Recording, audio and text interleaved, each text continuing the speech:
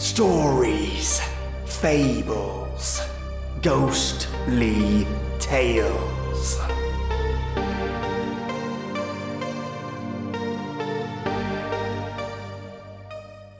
Welcome, listeners. You know, when I was in Canada, I had what was called a London fog. Do you know what that is? I had no idea. And needless to say, when I found out, I had to brace myself. The London fog is a drink invented in Vancouver. It's an Earl Grey latte. If you're ever in Vancouver, grab a London fog. One of the best drinks I've had. Apparently, it's double brewed Earl Grey, lavender, and creamed froth at the top. Hold me back. Somebody hold me back. It was delicious. Speaking of delicious, I have for you today a Japanese folk story. The story of Urashima, the fisherman lad. A man saves a tortoise and, well, you'll have to listen. So sit back, grab an Earl Grey, and join me for today's Japanese folk story.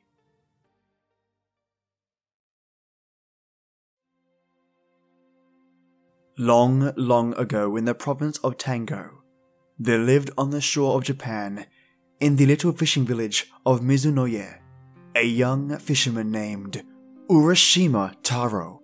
His father had been a fisherman before him, and his skill had more than doubly descended to his son. For Urashima was the most skillful fisher in all the countryside, and could catch more bonito and tai in a day than his comrades could in a week. Known more than for being a clever fisher of the sea, he was known for his kind heart.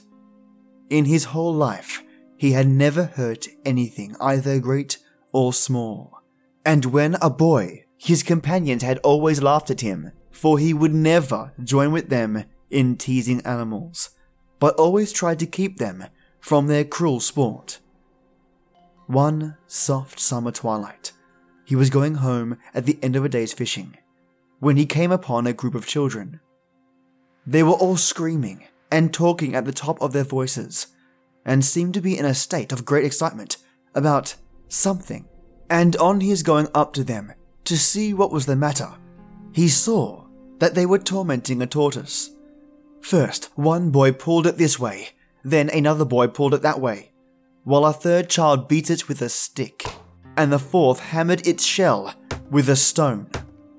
Now, Urashima felt very sorry for the poor tortoise, and made up his mind to rescue it. He spoke to the boys. "Look here, boys. You are treating that poor tortoise so badly that it will soon die."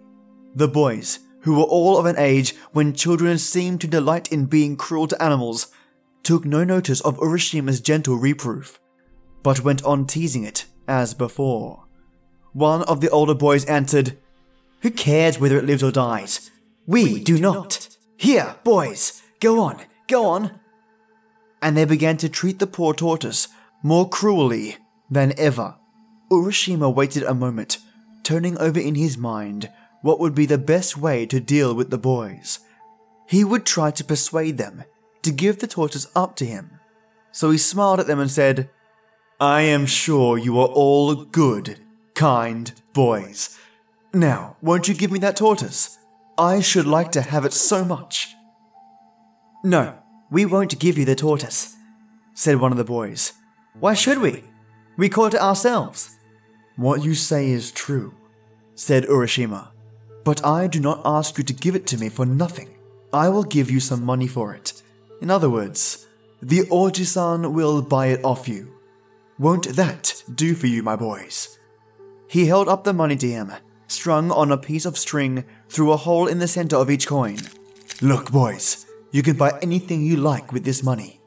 You can do much more with this money than you can with that poor tortoise. See what good boys you are to listen to me." The boys were not bad boys at all. They were only mischievous. And as Urashima spoke, they were won by his kind smile and gentle words and began to be of his spirit, as they say in Japan. Gradually they came up to him, and the ringleader of the little band held out the tortoise to him. "Very well, Oji-san. We will give you the tortoise if you give us the money." And Urashima took the tortoise and gave the money to the boys, who, calling to each other, scampered away and was soon out of sight. Then Urashima stroked the tortoise's back, saying as he did so, "Oh, you poor thing. There. You are safe now. They say a stork lives for 1,000 years, but the tortoise for 10,000 years.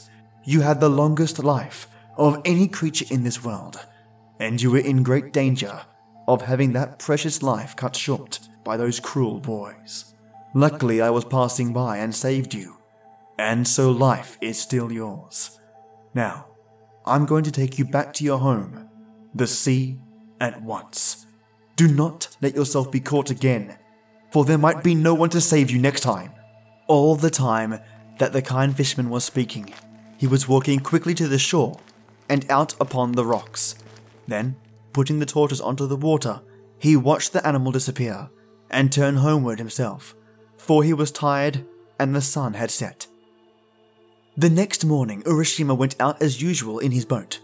The weather was fine, and the sea and sky were both blue and soft in the tender haze of the summer morning.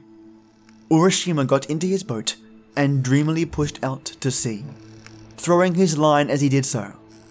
He soon passed the other fishing boats and left them behind him till they were lost to sight in the distance, and his boat drifted further and further out upon the blue waters. Somehow, he knew not why, he felt unusually happy that morning, and he could not help wishing that, like the tortoise he set free the day before, he had thousands of years to live instead of his own short span of human life. He was suddenly startled from his reverie by hearing his own name called. "Urashima, Urashima." Clear as a bell and soft as the summer wind, the name floated over the sea. He stood up and looked in every direction, thinking that one of the other boats had overtaken him, but gaze as he might over the wide expanse of water, near or far, there was no sign of a boat, so the voice could not have come from any human being. Startled and wondering who or what it was that called him so clearly, he looked in all directions round about him, and saw that without his knowing, a tortoise had come to his side of the boat.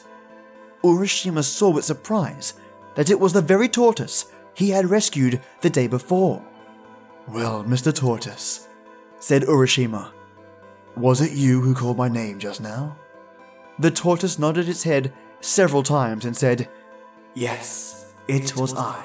Yesterday, in your honorable shadow, my life was saved, and I have come to offer you my thanks and to tell you how grateful I am for your kindness to me." "Indeed," said Urashima. "That is very polite of you. Come up into the boat. I would offer you a smoke, but as you are a tortoise, doubtless you do not smoke." And the fisherman laughed at the joke. Laughed the tortoise.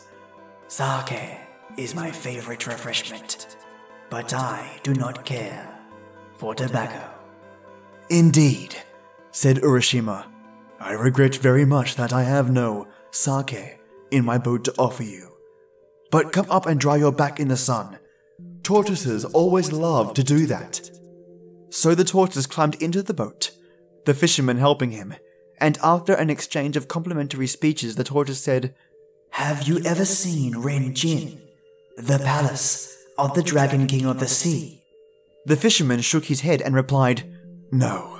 Year after year, the sea has been my home, but though I have often heard of the Dragon King's realm under the sea, I have never yet set eyes on the wonderful place. It must be very far away, if it exists at all." "Is that really so? You have never seen the Sea King's palace? Then you have missed seeing one of the most wonderful sights in the whole universe. It is far away at the bottom of the sea, but if I take you there, we shall soon reach the place. If you would like to see the Sea King's land, I will be your guide." I should like to go there, certainly. And you are very kind to think of taking me. But you must remember that I am only a poor mortal, and have not the power of swimming like a sea creature such as you are." Before the fisherman could say more, the tortoise stopped him, saying, "You need not swim yourself. If you will ride on my back, I will take you without any trouble on your part." "But," said Urashima, "how is it possible for me to ride on your small back?" "It may seem absurd to you, but I assure you that you can do so. Try at once. Just come and get on my back and see if it is as impossible as you think." As the tortoise finished speaking, Urashima looked at its shell, and strange to say, he saw that the creature had suddenly grown so big that a man could easily sit on its back. "This is strange indeed," said Urashima. "Then, Mr. Tortoise, with your kind permission, I will get on your back." "Dokoisho!" he exclaimed as he jumped on. The tortoise, with an unmoved face, as if this strange proceeding were quite an ordinary event, said, "Now we will set out at our leisure." And with these words he leapt into the sea, with Urashima on his back. Down through the water the tortoise dived. For a long time these two strange companions rode through the sea. Urashima never grew tired, nor his clothes moist with the water. At last, far away in the distance, a magnificent gate appeared, and behind the gate, the long sloping roofs of a palace on the horizon. "Yah!" exclaimed Urashima. "That looks like the gate of some large palace just appearing. Mr. Tortoise, can you tell what that palace is that we can see now?" "That is the great gate of the Rin Jin Palace. The large roof that you see behind the gate is the Sea King's palace itself." "Then we have at least come to the realm of the Sea King and to his palace?" said Urashima. "Yes, indeed," answered the tortoise. "And don't you think we have come very quickly?" And while he was speaking, the tortoise reached the side of the gate. "And here we are, and you must please walk from here." The tortoise now went in front, and speaking to the gatekeeper said, "This is Urashima Taro, from the country of Japan. I have had the honor of bringing him as a visitor to this kingdom. Please show him the way." The gatekeeper, who was a fish, at once led the way through the gate before them. The red bream, the flounder, the sole, the cuttlefish, and all the chief's vassals of the Dragon King of the Sea now came out with courtly bows to welcome the stranger. "Urashima-sama, welcome to the Sea Palace, the home of the Dragon King of the Sea. Thrice welcome are you, having come from such a distant country.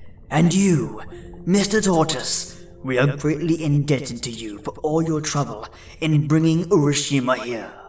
Then, turning again to Urashima, they said, "Please, follow us this way."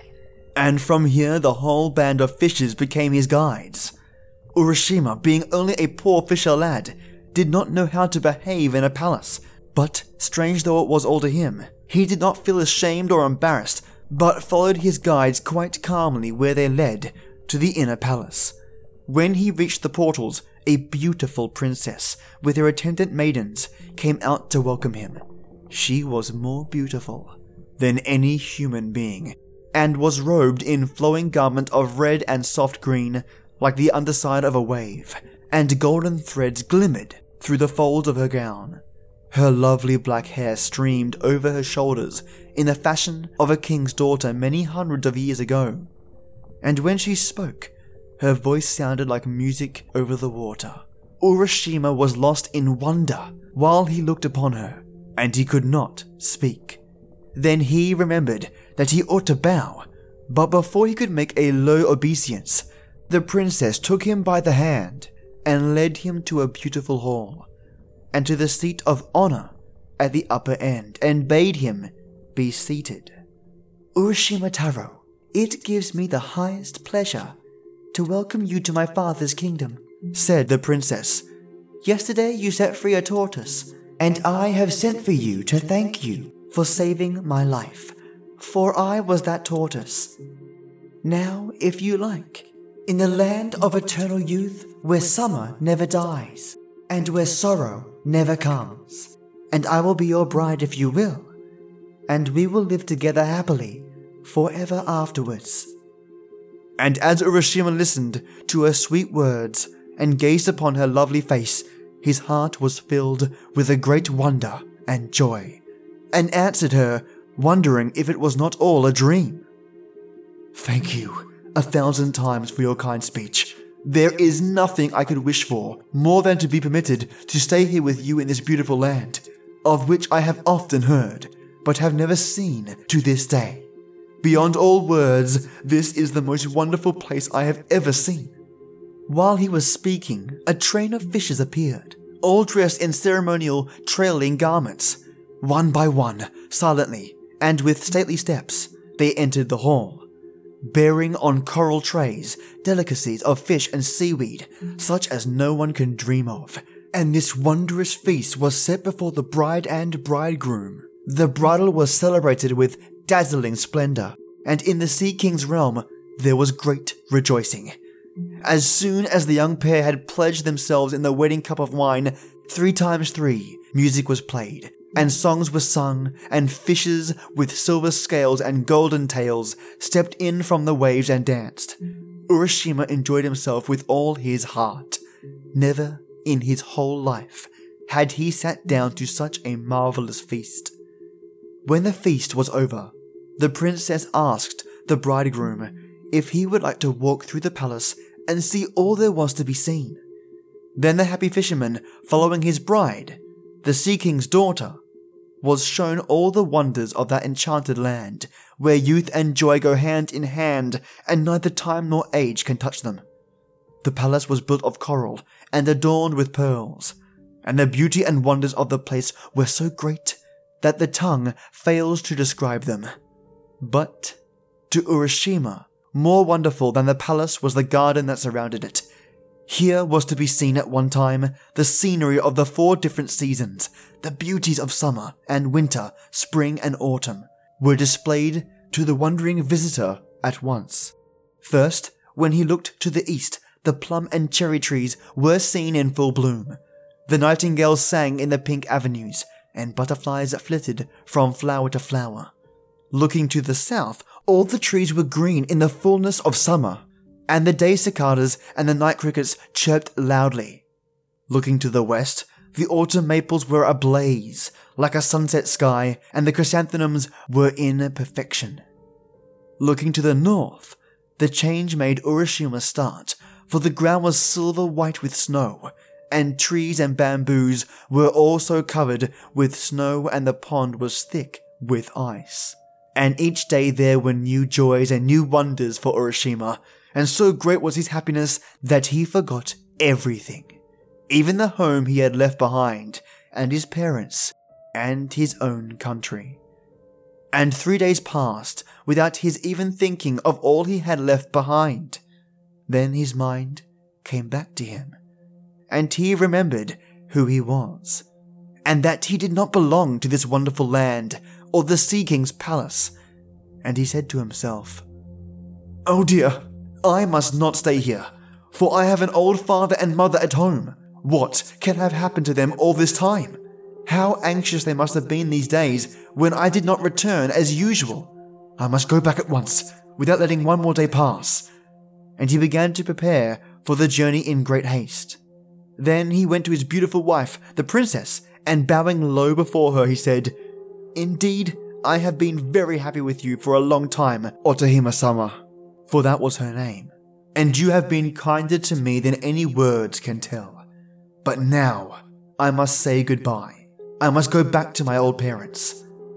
Then Otohime-sama began to weep, and said softly and sadly, "Is it not well with you here, Urashima, that you wish to leave me so soon?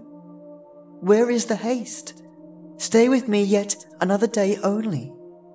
But Urashima had remembered his old parents, and in Japan the duty to parents is stronger than everything else, stronger even than pleasure or love. He would not be persuaded, but answered, "Indeed, I must go. Do not think I wish to leave you. It is not that. I must go and see my old parents. Let me go for one day, and I will come back to you." "Then," said the princess sorrowfully, "there is nothing to be done. I will send you back today to your father and mother, and instead of trying to keep you with me one more day, I shall give you this as a token of our love. Please take it back with you." And she brought him a beautiful lacquer box tied about with a silken cord and tassels of red silk. Urashima had received so much from the princess already that he felt some compunction in taking the gift, and said, "It does not seem right for me to take yet another gift from you, after all the many favors I have received at your hands, but because it is your wish, I will do so." And then he added, "Tell me, what is this box?" "That," answered the princess, "is the tamate bako, and it contains something very precious. You must not open this box, whatever happens. If you open it, something dreadful will happen to you. Now, promise me that you will never open this box." And Urashima promised that he would never open the box, whatever happened. Then, bidding goodbye to Otohime-sama, he went down to the seashore. The princess and her attendants following him, and there he found a large tortoise waiting for him. He quickly mounted the creature's back and was carried away over the shining sea into the east. He looked back to wave his hand to Otohime-sama, till at last he could see her no more, and the land of the Sea King and the roofs of the wonderful palace were lost in the far, far distance. Then, with his face turned eagerly towards his own land, he looked for the rising of the blue hills on the horizon before him. At last the tortoise carried him into the bay he knew so well, and to the shore from whence he had set out. He stepped onto the shore and looked about him, while the tortoise rode away back to the Sea King's realm. But what is the strange fear that seizes Urashima as he stands and looks about him? Why does he gaze so fixedly at the people that pass him by? And why do they in turn stand and look at him? The shore is the same and the hills are the same, but the people he sees walking past him have very different faces to those he had known so well before.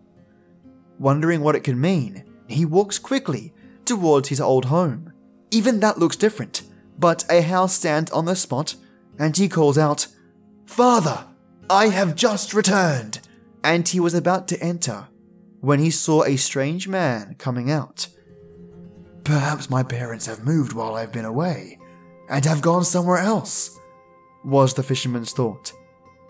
Somehow, he began to feel strangely anxious, but he could not tell why. "Excuse me," said he to the man who was staring at him, "but till within the last few days, I have lived in this house. My name is Urashima Taro. Where have my parents gone, whom I left here?"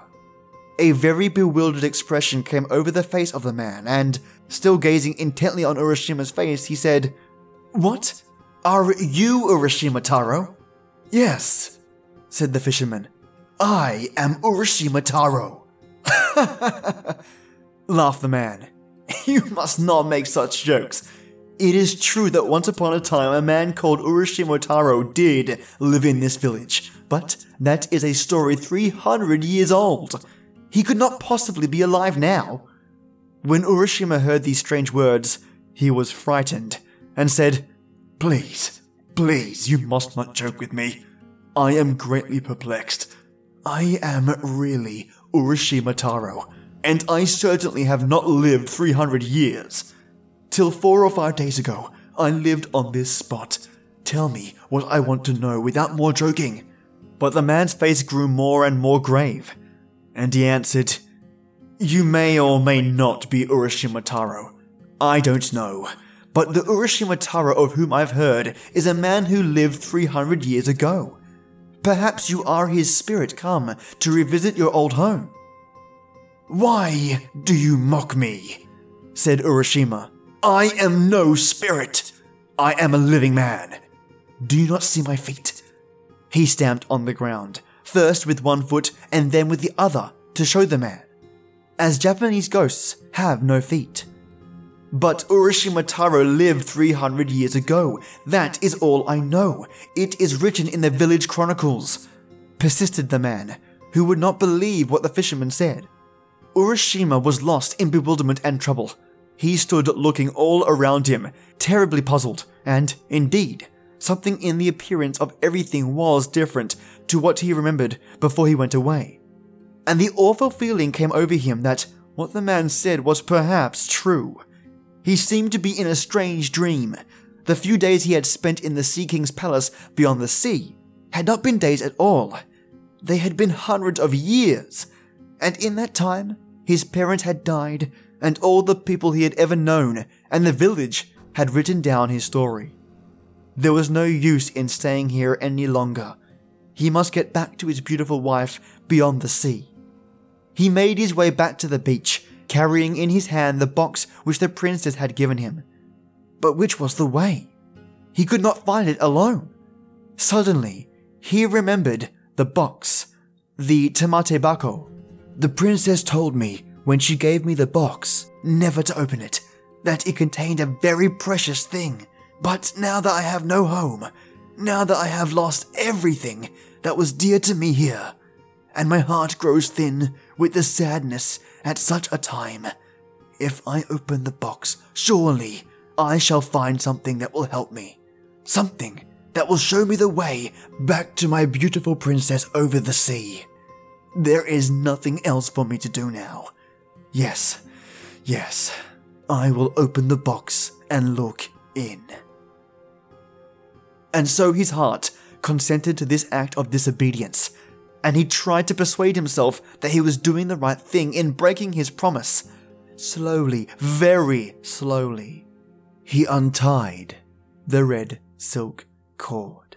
Slowly and wonderingly, he lifted the lid of the precious box. And what did he find?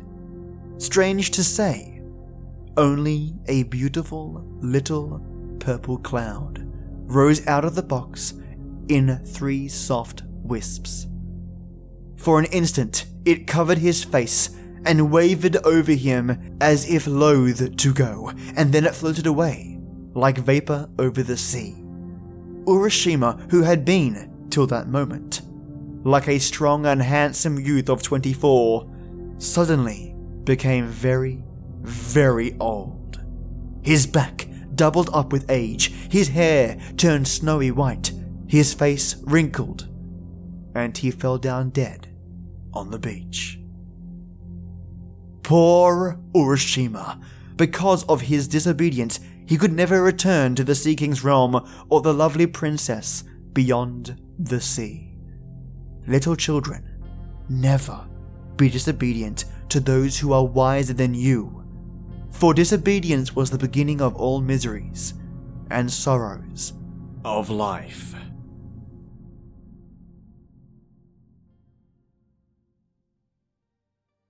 Yes, some stories have the moral in the story, and some stories like this one explicitly tell the audience what the moral is. Such a great folk story, and one that definitely has the Japanese charm.